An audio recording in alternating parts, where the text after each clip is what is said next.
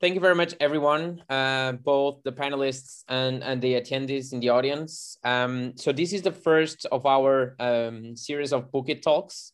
And Bookit is a lab management software. So we work on a daily basis. And myself, I'm the head of Bookit Academia. So I work with a lot of scientists on a daily basis. And we wanted to produce these talks to engage more with scientists, but also to produce some useful and insightful content. And that's why we have Caroline, Kieran, and Manuel today here with us to talk about the impacts and the changes that COVID-19 had and is having on science. So I'll start by introducing the three panelists, just so you know a bit more about them. So starting with Caroline. Caroline is a professor at the Ohio State University, and she teaches and researches the relationship between science and technology with policy and society. And she was a policy analyst for more than 30 years, and she served both the White House in the US and the European Commission. So as you can see by the papers that she has just shared with us, she's very interested in collaborative efforts to conduct R&D innovation. So thanks, Caroline, for being here. And then I'll move on to Kieran. So Kieran is or was a professor at the Manchester Business School. So he teaches science and technology policy. And he's also a member of the Manchester Institute of Innovation Research. So he worked quite extensively on policy with policymakers in the UK, in the European Union, but also in other parts of the world. And you can see all his work published on science, technology, and innovation policy. So he has a lot of papers, as well as the political science blog from the Guardian's newspaper, where he was a contributor and co-editor.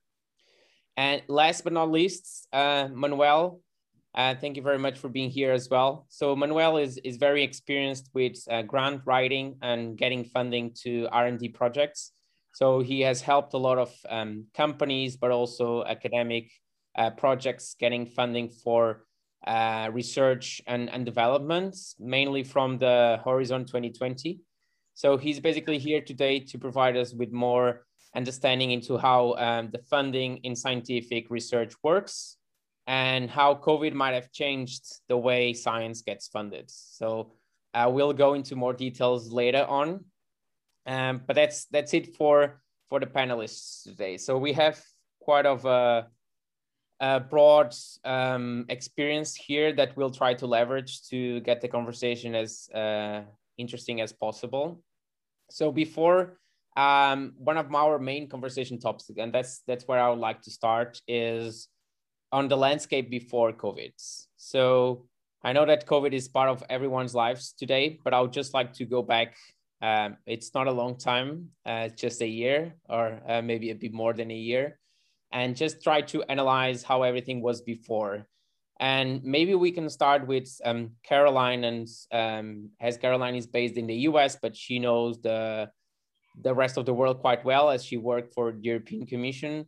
And maybe we can just talk about the main differences between the in Europe and in US in terms of funding for scientific research. So what would you say were the main differences before the pandemic? Yeah, thanks again for asking me to be on the panel and including me. This is a wonderful group to chat with. So thanks for the opportunity. Yeah, before the pandemic, I think we see that there's a great deal of cross-Atlantic collaborations and similarities in style and structure between North America and Europe, where you see a lot of basic research is funded by the government, and a lot of applied research is done in other places like industry or research institutes. The structure is fairly similar between the two, North America and Europe. They've pretty much copied each other over the centuries in developing a similar kind of science system. And one of the features of that system, of course, is open publication or open communication of results. So there's a great deal of commitment to publishing the results of work. So almost everyone publishes some or communicates some part of their work through publication. Now, the publication we know can also be in the form of patenting, that companies, of course, do a great deal of research, and increasingly larger shares of research is done by the private sector. And they sometimes publish, although not as much as the academic and institute sectors, but they also will reveal the work that they're doing through patenting. And then, of course, improved products, processes, and services that are coming out of industry. So that kind of structure is very similar across the two. And then very recently, we've had the rise of China, which is extremely interesting development in science studies, as we see China emerging using a rather different structure than we have experienced in the West. And in terms of the governmental structure is quite different. The internal structure of the way in which they conduct research and so on is different. But they are joining in at the global level with others. And so we see a very interesting set of developments there in the global array of possible research and development activities. Yeah, perfect. Yeah, thank you very much. And maybe we can touch on something that you mentioned, which is basically the kind of like the recognition or how people and scientists advance their careers, more on the academic side than in the industry side, of course, but is by publishing papers. And maybe this is a question more for Manuel. And what did people have to do to get funded before COVID? Did they have to think a lot about the impacts of the research in the clinic, or it was just more about who had the most impactful papers or the highest number of papers published? Well, thank you, Francisco, for the question, for the invitation. As my experience is in my focus of experience, which is basically the Horizon 2020, and now the Horizon Europe, which is the next framework program that will be running until 2027. Let's say that the basic ideas were the same, and the basic criteria were actually the same. When you move towards more basic science or research, it's all about what they call in the Commission the excellent science. So the reputation of the proposers, the main researchers, and all that. And as you move towards a more applied research, which many of it's still actually funded by the Commission, the European Commission, then you start moving more towards the potential impact in society. What we did see after the pandemic, and I will talk about this further on, but is clearly, let's say, a positive discrimination. So new topics were opened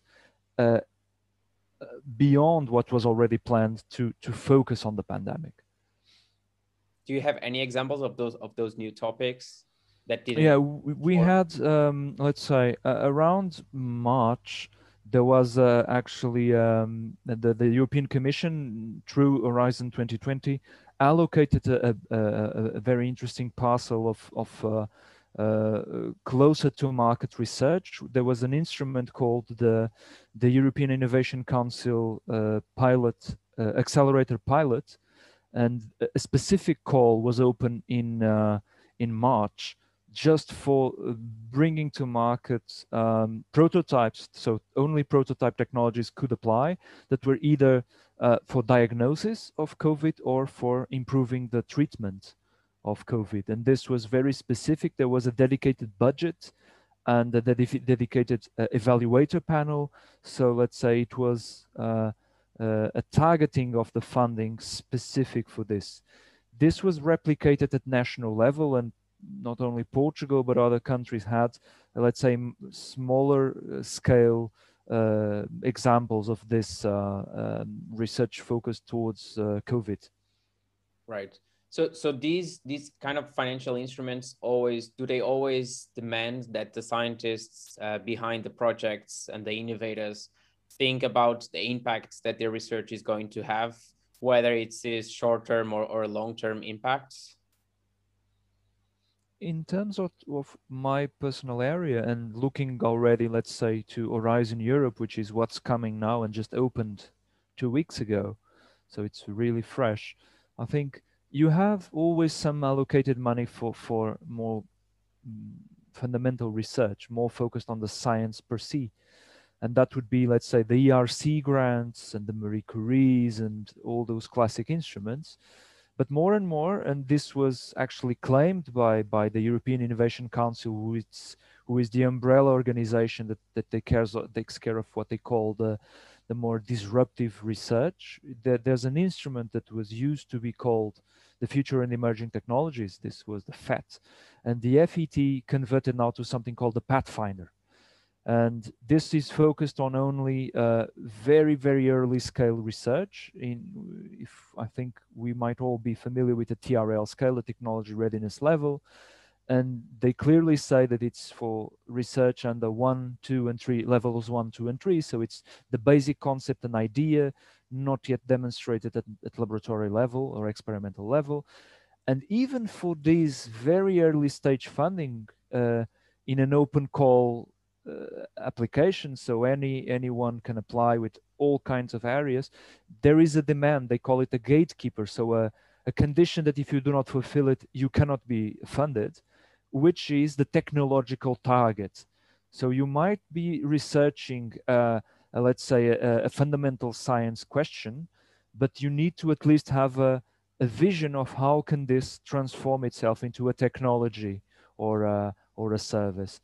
So yeah, there is a clearly more and more a fundamental concern with transforming science into business, which is something they clearly state. And when I say they, it's the European Innovation Council and the Commission, that the United States has done very successfully. And there's an idea to replicate how can fundamental science can go to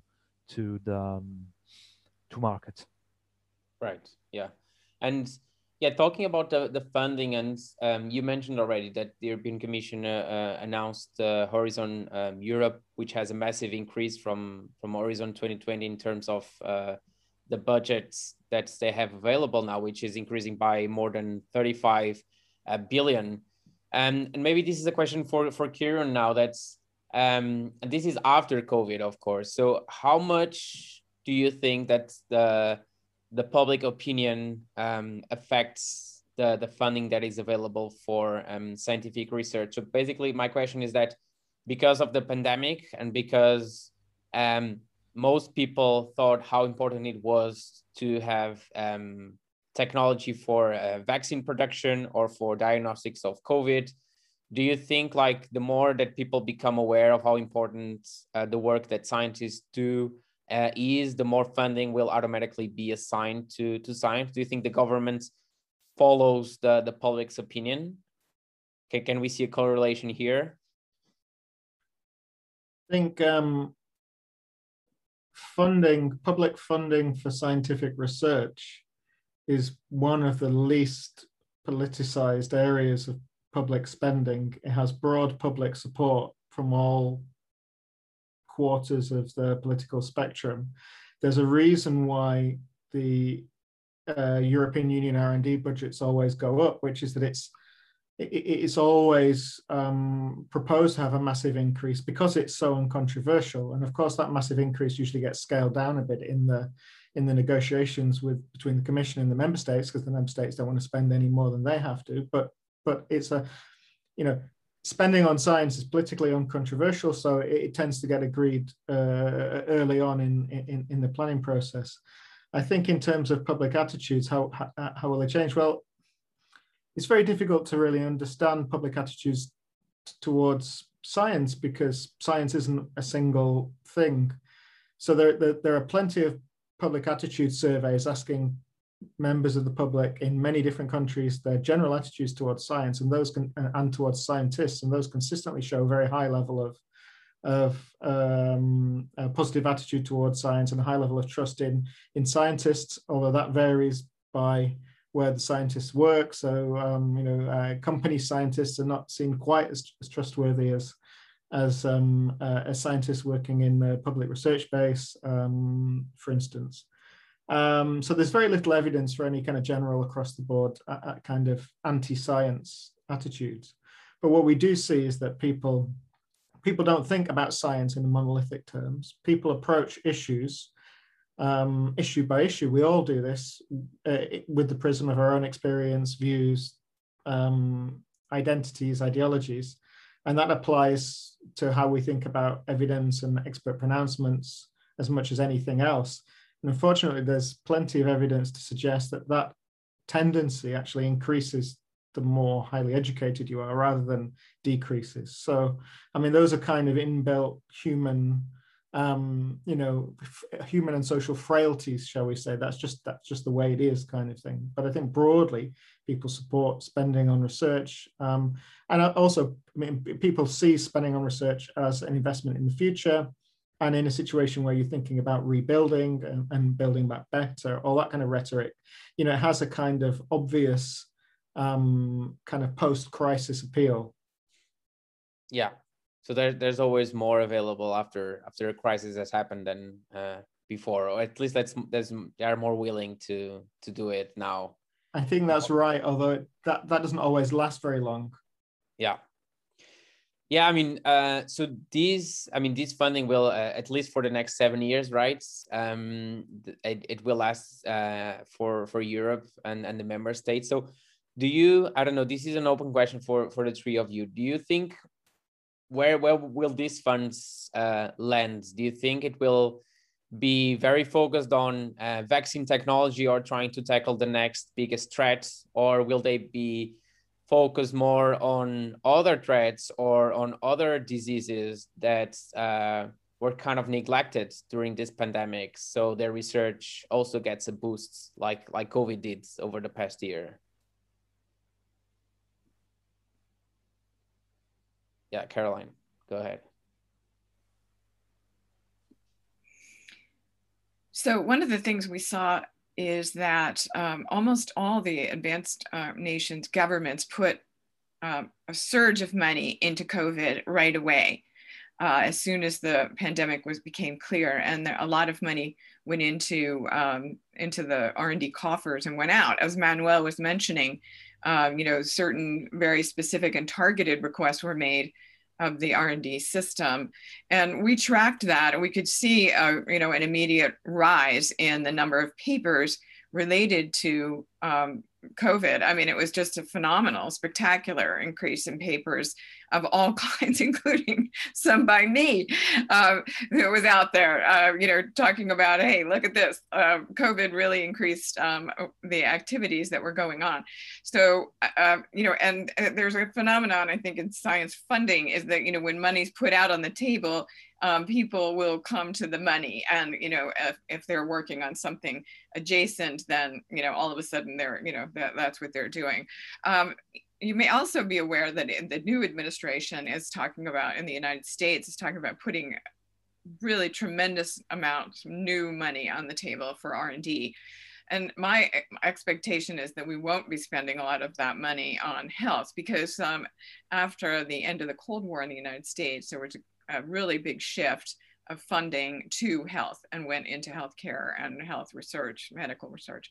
And so I think there's a sense that, well, we've kind of done that, and now it's time to go back to some more fundamental and important topics that are coming up in competition. So the US system tends to work as like a competitive based structure. And so when we get challenged, we react rather than think ahead. That's just the way we do it.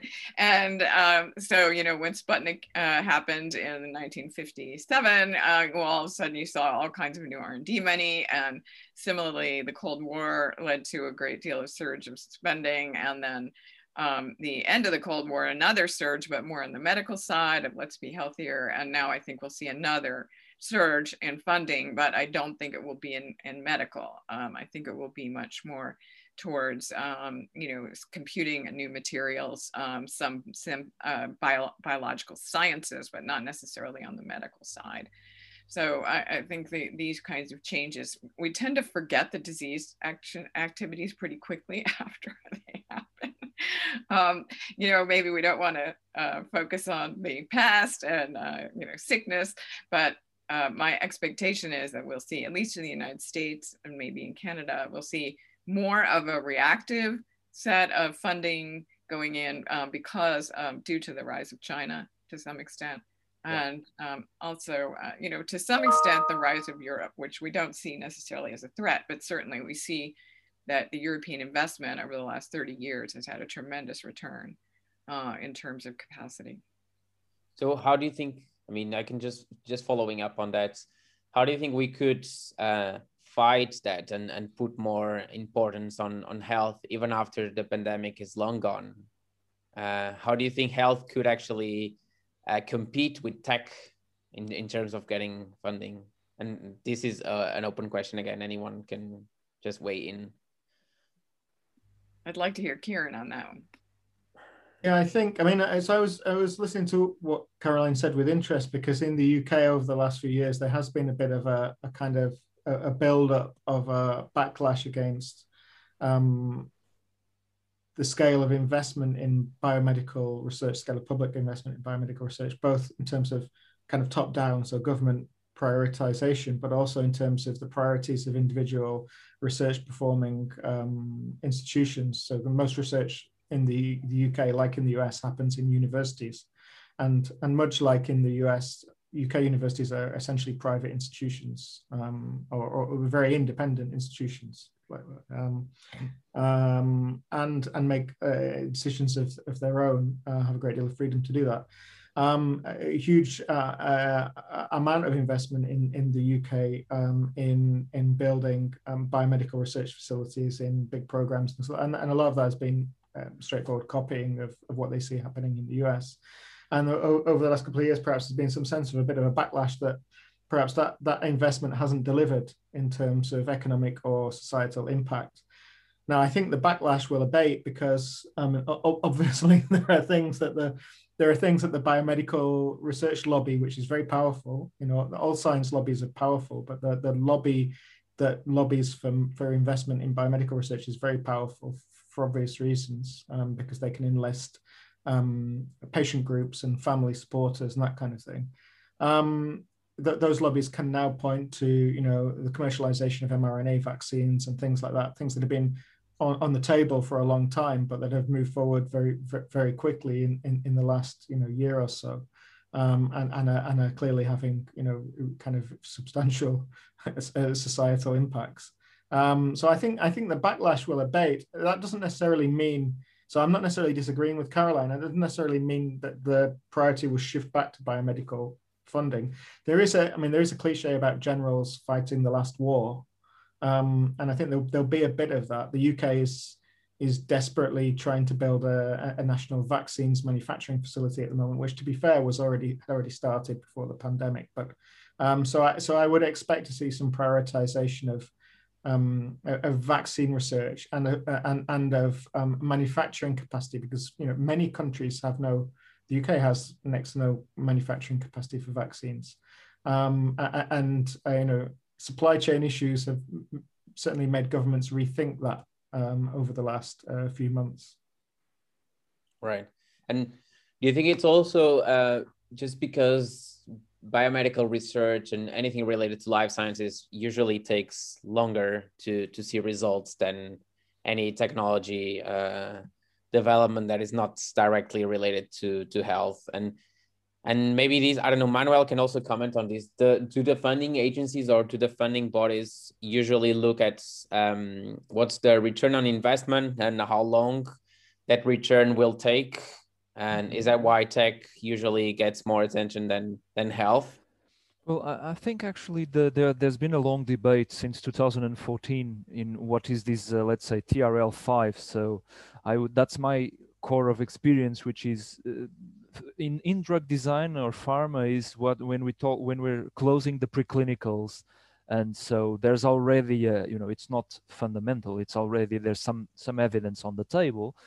And so I've seen until last year, if you look at what's been funded and in this maturity segment, we see a lot of support into drugs that have a very clear regulatory pathway. So things that are, for example, addressing orphan diseases, or many of them that they face regulatory hurdles in Europe, but they are very much easier to be certified under FDA norms, and that's actually something that I think the European funding has been, let's say, pushing forward, is to show the best examples of the FDA in the United States, and pointing at them towards the European Medicament Agency that needs to, you know, learn some things from the USA in that sense. So what we were seeing before was this kind of fast-track drugs. They were being approved, or at least they were being funded under the Horizon 2020. And actually now for the next 7 years, again, for this preclinical done phase, what we see is, of a total budget of around 1 billion, the Commission is reserving 25% for health-related solutions. So not only drug, but also you know, medical devices and everything in between. So I think there is a specific orientation of funding to make sure that pharma and health in general is being put forward. And that's called the challenges. They called it the challenges of the accelerator. That fund is actually a blended finance instrument, meaning there is a grant that goes, that is, there is a grant for research that then is followed up by equity that comes from the European Investment Bank, that asks for other funding instruments, private ones especially, to join, to co-fund or to co-invest. Sorry. So in that sense, there's this attempt to bring new life to the VC environment in Europe, focusing more on deep tech and not as much on IT, which I think was the trend with Web Summit and all those nice things. Yeah. Right. Yeah. Yeah. Caroline just asked, what is deep tech? Yeah, that's a good question that I think Commission has been putting forward different definitions, but I would say if it does not have a patent, it's usually not deep tech. So that would exclude all the software kind of stuff, unless it's you know, hardware for computing. And otherwise it will be things which are much more product oriented or service, but based on hardware, and not as much, you know, services like I've developed the Uber off or the Airbnb off, which, you know, has been a trend in some segments the last years. Right. Yeah.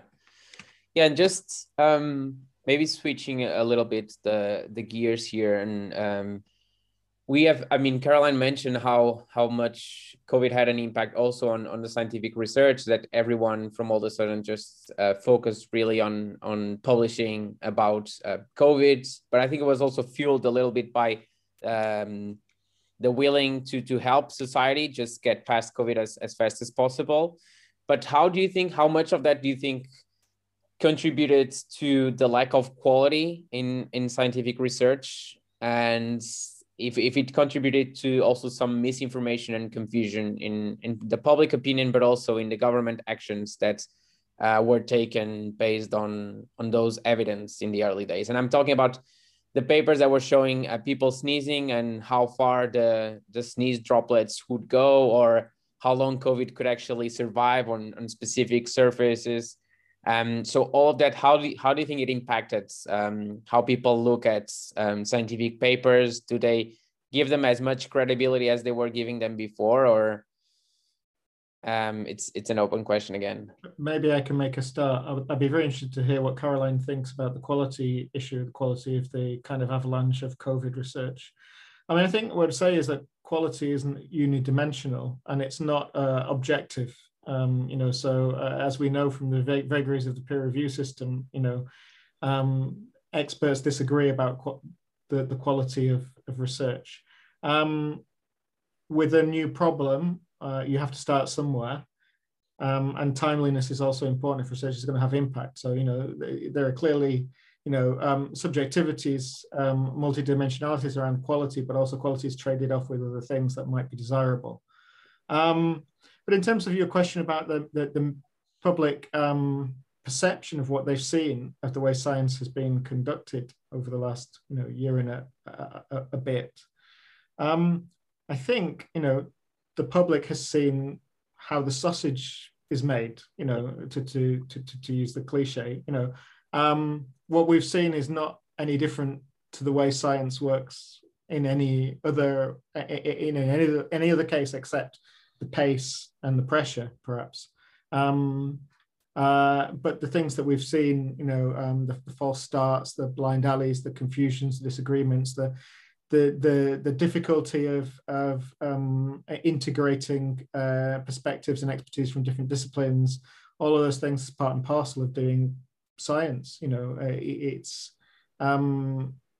It's not easy to make reliable knowledge, and the public has had the opportunities to see both the production of new scientific knowledge and the production of usable technology happen in real time in front of their very eyes. And I think that's probably a good thing. I don't think we should be afraid of it. I think there is a tendency on the part of the scientific community still, and it's changed a lot, but I think there's still a tendency to perhaps want to mystify the processes of doing science, and perhaps to also to take advantage of kind of persistent myths of scientists as kind of morally superior,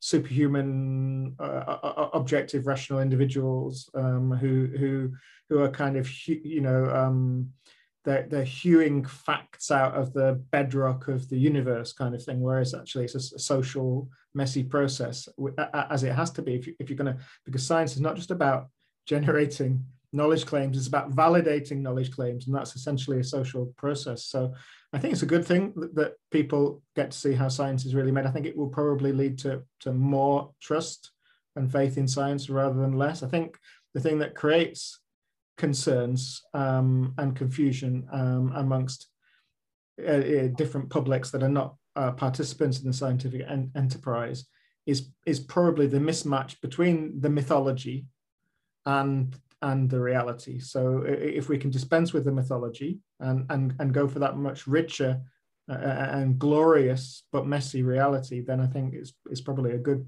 thing in terms of public attitudes towards science. Right, and I think also somewhere in the middle between the scientists and the public lies the media, right? And I think it's probably the media that should actually get along with the scientists first, so they just don't pick wherever paper comes out and just publish saying that scientists claim this and that, and then the public doesn't know what to believe in. And at the end, they start doubting the scientists because they don't understand the process, and they don't understand that science also needs to be validated further, and that a scientific paper is not the absolute truth, so that they should also understand it. And we have Caroline, I think she wants to weigh in as well. Go ahead. So I couldn't agree more with Kieran's statement. And in fact, it brings to mind for me two trends that I saw over this COVID period. One is a very positive one, and one is more troubling. But I agree 1000% with Kieran. Science is not about truth. It's not about finding the truth, right? And in fact, it's quite uncertain, and all the time testing, whether we understand things correctly or not. And that process that was played out in front of people, I think was probably a positive move, because people began to realize, okay, I understand now that we have to continually question and test. And in that sense, one of the positive trends I see that came out of COVID was much more citizen science. So there were apps developed. I participated in an app after I got my first vaccine, where there was an app that asked, how are you feeling today? Do you have any side effects? And that all went back into a big database. And I felt so good because I was like contributing, you know. And I think a lot of people had that sense. And I think there is more interest in citizen science in bringing more people into the process so that it's not so, you know, mythological as Kieran rightly pointed out. It's not, you know, wizards in a castle. It is really a process, social and scientific process that we can have people involved in. So I think that the whole move towards citizen science and towards localizing science is a really positive thing. And I hope it continues out of the COVID experience. But the second thing that I've seen a little bit that's concerning, and I think this goes across a number of different scientific systems, and that is kind of asking science for specific goods. In which, you know, we got the COVID vaccine, which was an amazing, incredible breakthrough of all scientists working together, and they had been working on it for years ahead. So this is not something that we just pulled out of a hat this last year. People are working on coronavirus for many years, and the mRNA science has been researched for a long time. So out of a hat, and we need to have the commitment to a lot of basic research in order to have any goods emerge. And so, you know, interestingly, and I'd like to see what Manuel thinks about this, because it sounds like in the current EU horizon, there's a lot of like, here's what we're hoping to get out of the system, you know, here are the technologies that we want, when in fact, the system doesn't work like that. We can't ask it. It's not like the Santa Claus of technology. So we can't necessarily ask for things. A lot of times these things emerge from our investments in a whole range of different possible outcomes. And so I'm concerned on the US side, and in what I hear from Europe and Asia too, of a sense of like, well, we're going to just order up these kinds of developments. And then we'll perhaps judge the system as to whether or not they're giving us these goods that we want. I think we have to be clear to the public in general and to ourselves that we cannot lay out a set of very specific goods that we want to get and then judge the system as to whether or not they've given us those goods. Absolutely. Manuel, you want to? Yeah, I would add on that. I agree with Caroline. I think what we have seen even in the previous program, so Horizon 2020, is that although there are clear objectives or expectations on certain topics, there is always this idea that we say, but we will leave a lot of topics also as open questions. So let's say if it is something, it's a positive discrimination. So I think there is not a single issue where they say we are only going to finance health and green tech, but they will say, okay, let's reserve half the budget for these things, which I think are Santa Claus lists for sure, but let's hope for the best.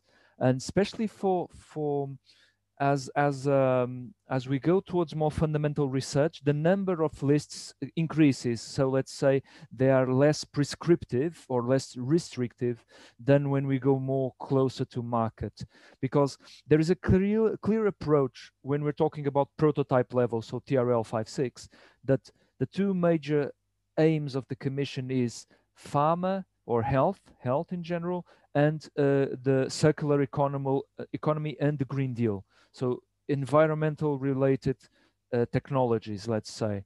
But if we look closer to the Pathfinder, so TRL 1 to 3, so fundamental principles, there are much more interesting questions, open questions from the scientific point of view. One is the search for what they call, let's say, true artificial intelligence. Another is tools to measure and stimulate activity in brain tissue, so completely different. Gene and cell therapies, novel routes to producing green hydrogen, and engineered living materials. These are, let's say, the major focus of fundamental science research. But there is always this other part, which is it's an open question. Anyone can run for it, and if you have a sufficiently high or excellent CV on research, then there is also a bit of the cake for you, let's say. I think it's worth keeping in mind as well that it's a multi-level system in the EU, and the member states and the participating countries as well are funding research at the national level, and I suppose there's always been a tacit understanding that the member states would be funding, you know, the kind of more fundamental research, and the EU programs have historically been, you know, relatively applied, although that the way that the kind of shape that's taken has varied over the decades. And it's only really with the advent of the ERC and things like Marie Curie that it's become a bit more focused on what we might call basic research. I think the other thing to keep in mind is, and then this is another pre-pandemic thing that might still have resonance post-pandemic, is that the EU R&D thinking has been very heavily influenced by the notion of challenge orientation and mission orientation, as popularized by people like Mariana Mazzucato, trying to learn lessons again often from the US experience, but not only. And so a lot of the language, and I think one of the things about science policy is that the language changes from time to time with fashion, but the underlying content doesn't always change that much. It doesn't change as quickly, partly because, as Manuel says, it's often still very responsive, you know, so it's still dependent on ideas from the scientific community. Those ideas are effectively being selected by members of the scientific community acting as reviewer panels. So, I mean, you know, the language and the rhetoric of the kind of high-level priorities does change over time, and you get new instruments and new mechanisms, but there's a lot of continuity as well, I think. Right. I would just add on top of Kieran, because I think you mentioned a very specific point, which is the nomenclature that now Horizon Europe is using is clearly transcribed from other experiences in the United States. And actually the concept of mission is the first time it's employed, and it's now on Horizon 2020. So at European level, of course. And it's clear that there is a focus on these challenge-oriented funding, let's say. Right. Yeah, I think the take-home message is that there should be a lot of funding for basic research for sure, because we never know when we're going to need it, and we needed it for COVID, for mRNA technologies and vaccine production, and we might need it in the future for other threats as well. I think it's generally a false opposition. So to a large extent, we create a false opposition when we talk about basic versus applied, as if it's a zero-sum game. But in practice, you know, those are subjective. There's nothing different about. There's nothing fundamental about fundamental science. You know, you can make fundamental discoveries from trying to solve very practical problems, and vice versa. So. You know, as I say, regardless of the label, often the same science gets done. I'm less worried about that. I think the basic science. I think the point where I agree with Caroline is that because we can't predict and we can't dictate technological trajectories in advance in detail, it doesn't matter that much how precise our priorities are, and we can offer a lot of freedom, and the freedom is important as part of the social incentive to attract scientists and engineers to do research. So, and the other important thing is that kind of the more, for want of a better word, the more basic research end of the system, which is usually in the public research base, is where new scientists and new engineers, new researchers come from. It's the place that the human capital, if you like, for research is produced. Most researchers work in industry, in developed countries. The vast majority of researchers work in industry, but they're all produced in the public research base, as they're all trained in the public research base. So it's essential for that, and the priorities, the agendas matter less than the kind of quality of that training, I think. Right. Yeah. Thanks, Kieran.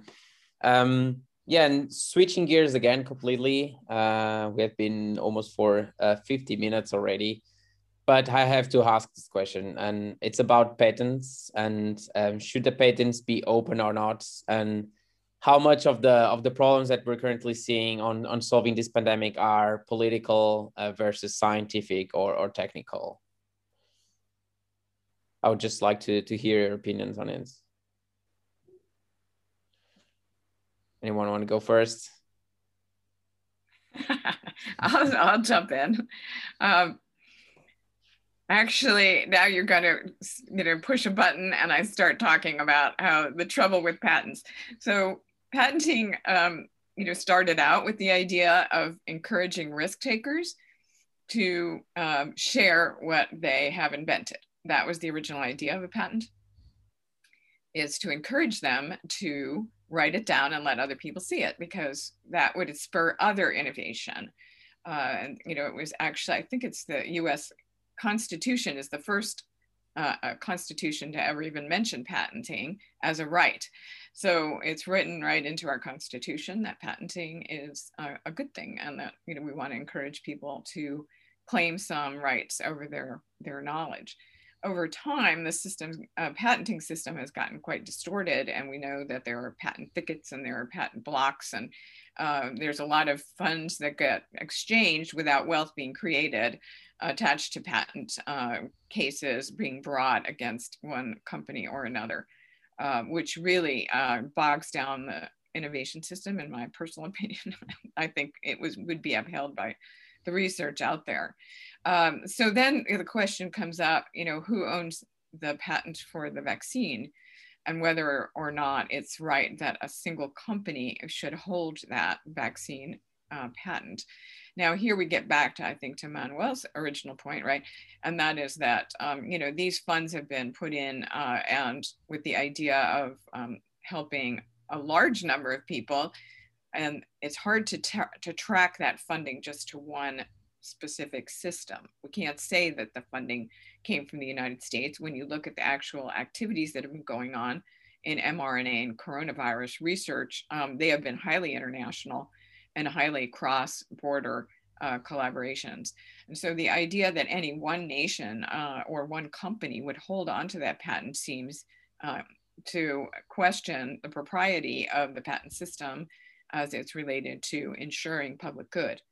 So I would say that, in my personal opinion, I would like to see mandatory licensing for those patents, so that any company that's able to make them, and I believe this is actually allowed under the TRIPS agreement and WTO, that if you're going to use it in your own nation, that you should be able to produce it for your own internal use.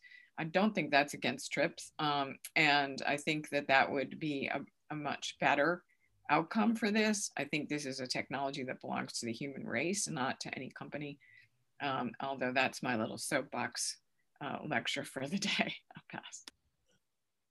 I agree completely with Caroline. I think most nations have provisions in their intellectual property laws for intellectual property rights to be suspended in certain circumstances. I think Caroline's right. As I understand it, I'm not an IP expert, but as I understand it, that doesn't contravene any international agreements. Nobody wants to be the first to do that, of course, because there's a lot of informal sanctions that could be applied by retaliations that could be applied by countries or companies. Caroline's absolutely right. One of the interesting things about science policy is that science is a globalized enterprise, although it's a globalized enterprise in which some countries are more present than others, of course, but it's a globalized enterprise. But science policy is a nationalized kind of policy area, and a kind of nationalized rhetoric as well, nationalist rhetoric often. So I think there is a mismatch there. It's meaningless for countries to claim that vaccines are theirs in any way. It's also meaningless for these companies.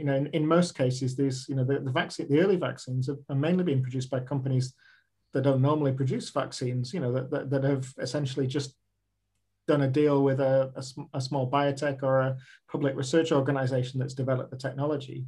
So, you know, the kind of those traditional considerations around patenting, the incentive considerations that Caroline mentioned, do they really apply in that kind of innovation model? And the global public emergency, and the fact that none of us are safe from COVID until everybody is safe from COVID. You know, it's a no-brainer that the technologies should be available everywhere. And how that's done is a matter, you know, that's up to the companies and the governments, but if necessary, suspending or enforcing pooled patents or compulsory licensing, you know, yeah, of course, it's a no-brainer. Yeah, absolutely. I mean, you can't live isolated in such an international and globe where everyone just travels everywhere and everyone needs everyone else in other countries. So I totally agree. I don't know if Manuel, if you have anything to add on that. Not in this particular point. I think Okay. Caroline's and Kieran's opinions are. Yeah, I think that was a good answer. So thank you both. Yeah, so we're near the end. I think we have a question from Owen. Maybe Manuel and the others can also weigh in. And he's asking, do you think Brexit will have negative effects on UK researchers getting access to Horizon Europe funding, even despite officially staying part of it? Well, I can start because I've had hands-on experience just the last 2 weeks. I'm coordinating 2 consortiums of that one Horizon 2020 projects and have the UK participants, namely the University of Birmingham. And I think for those institutions that are already used to this kind of instruments, I think after the UK government confirmed that this was the let's say a similar status to associated member was being kept, then this did not affect participation because the consortiums are established, researchers know each other, and you know, good collaboration continues as is. For new organizations trying to join the game, let's call it, I think at the beginning it might be the Brexit feeling might be a bit disconcerting to find that it could be an obstacle.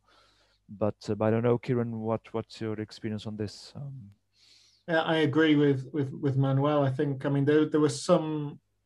We don't have a great deal of hard evidence on this, but there's some evidence that UK groups less likely to be coordinators in Horizon 2020 projects and in the period surrounding Brexit. So I think Manuel is right. You know, with existing partnerships, existing networks, partners in the member states will be relieved that they can still involve their UK collaborators. On the other hand, when new partnerships are being formed, we know that, you know, lots of myths traditionally persist, perhaps in the less informed parts of the European research system about, the rules of the game, and you have to have a Southern European collaborator, you have to have an Eastern European collaborator, all of those kinds of myths, maybe I certainly it appears that those kinds of myths were prevalent over the last few years, that that you will be looked unfavorably on if you have a UK coordinator. So I think there is some space for some disruption caused by kind of miscommunication and misunderstandings. But I imagine, as Manuel says, it will settle down because it's in everybody's interests for the collaboration to continue. I would dare to say that on the years leading up to Brexit, this was actually let's say a leverage point for the European Union to try and pressure some organizations that if Brexit would come to happen and how Brexit would come to happen, that this would be a big problem for let's say a sector of the UK research organizations. So in that sense, myths like the ones Kieran was mentioning, like having a UK coordinator would be prejudicial were in fact widely circulated. But I think now that the issue is done as it is, that it's no longer a question. Caroline? People forget that the UK has always been ambivalent about the European experience. So, I mean, in the earliest days, when the initial projects were getting going, Bright and Eureka and so on, UK stayed out of the original activities and only came in later. And then in the time when I was working with the European Commission, doing some evaluation with them, almost everyone I met was from the UK. So, but one of the things that I think I would totally agree with Kieran and Manuel, and that is, scientific collaboration tends to self-organize around reputation of the people involved. And so even when we looked at COVID research, for example, what happened in the aftermath of the shock of the pandemic is that almost right away, US, UK, and Chinese collaborators began working together very rapidly and without any direction from any specific government. These kinds of connections organized within the science system, independent of kind of top-down direction. So I would say that we would expect that while there will be some influence on the relationship, the UK has tremendous deep strength in many areas of science, and that will be an attractive feature for collaborative work, no matter whether their particular participation in any individual project in the Horizon program. Right. Yeah, I think the scientific community and both Europeans and UK researchers will have a lot to benefit from maintaining those relationships and partnerships and collaborations going for many years. So I don't know if anyone else has more questions, but we've been, I feel like we could stay here talking for hours and hours. So just to finalize it, I would just like to ask you a question to the three of you, and please just be brief about it. I just want to hear about your personal take on it. And what is in your opinion the next biggest threat that we'll face as humanity? Anyone can go first. I'm not sure I'm qualified to speculate. I mean, I think so. This is a very interesting thing. The pandemic, a global pandemic caused by a virus jumping the species barrier, was at the top of every country's risk register.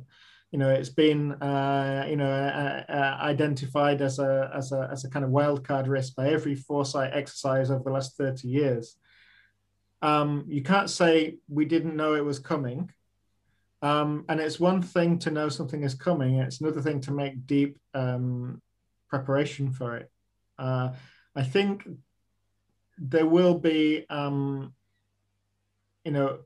evidently in research policy over the next few years, there will be a very self-conscious focus towards future-oriented risk thinking, whatever that is, the artificial intelligence taking over the world or whatever.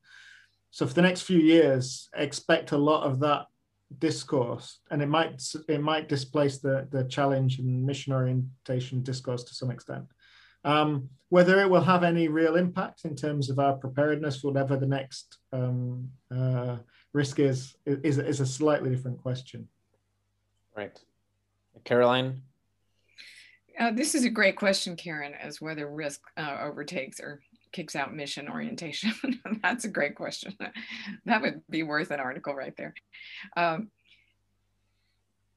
And I agree that we are considering risk. One of the things COVID showed us, I completely agree with Kieran, that, like, the system has tried to anticipate this pandemic for a long time, but it's one of those high consequence, low probability events that it's hard to, I don't know about you, but it's hard to pay insurance on my house burning to the ground, right? Because the likelihood is really, really low. But I still pay the insurance, but each year I want to pay just a little bit, I don't want to pay for the whole thing, but if my house burns down, I surely want the money.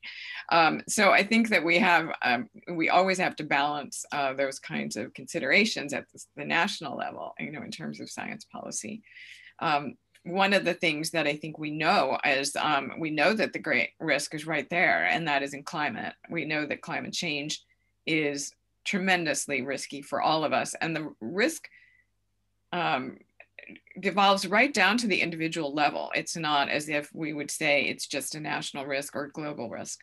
We have issues right in our own backyards around, where insects and, what's the soil capabilities to grow food. And so, this is where I see a hope for citizen science and to involve a lot more people in the process of helping science move forward. I think that what we've seen with COVID is when we all put our minds to something, we can be utterly brilliant. And that combined efforts are really a wonderful thing. That we all came together to help each other around this pandemic has been, I think, will be a shining silver lining out of the experience. So I'm hopeful that we can take that kind of cooperative sense of success forward, in addition to risk, of course, as Karen said, but that we learn from the cooperative nature of our response and could take that forward to the next risks, which are really right on the doorstep at this point. Absolutely. I will follow up on what Caroline is mentioning, which is climate change for sure is the greatest threat to mankind, and adding to that would be the way we relate to artificial intelligence.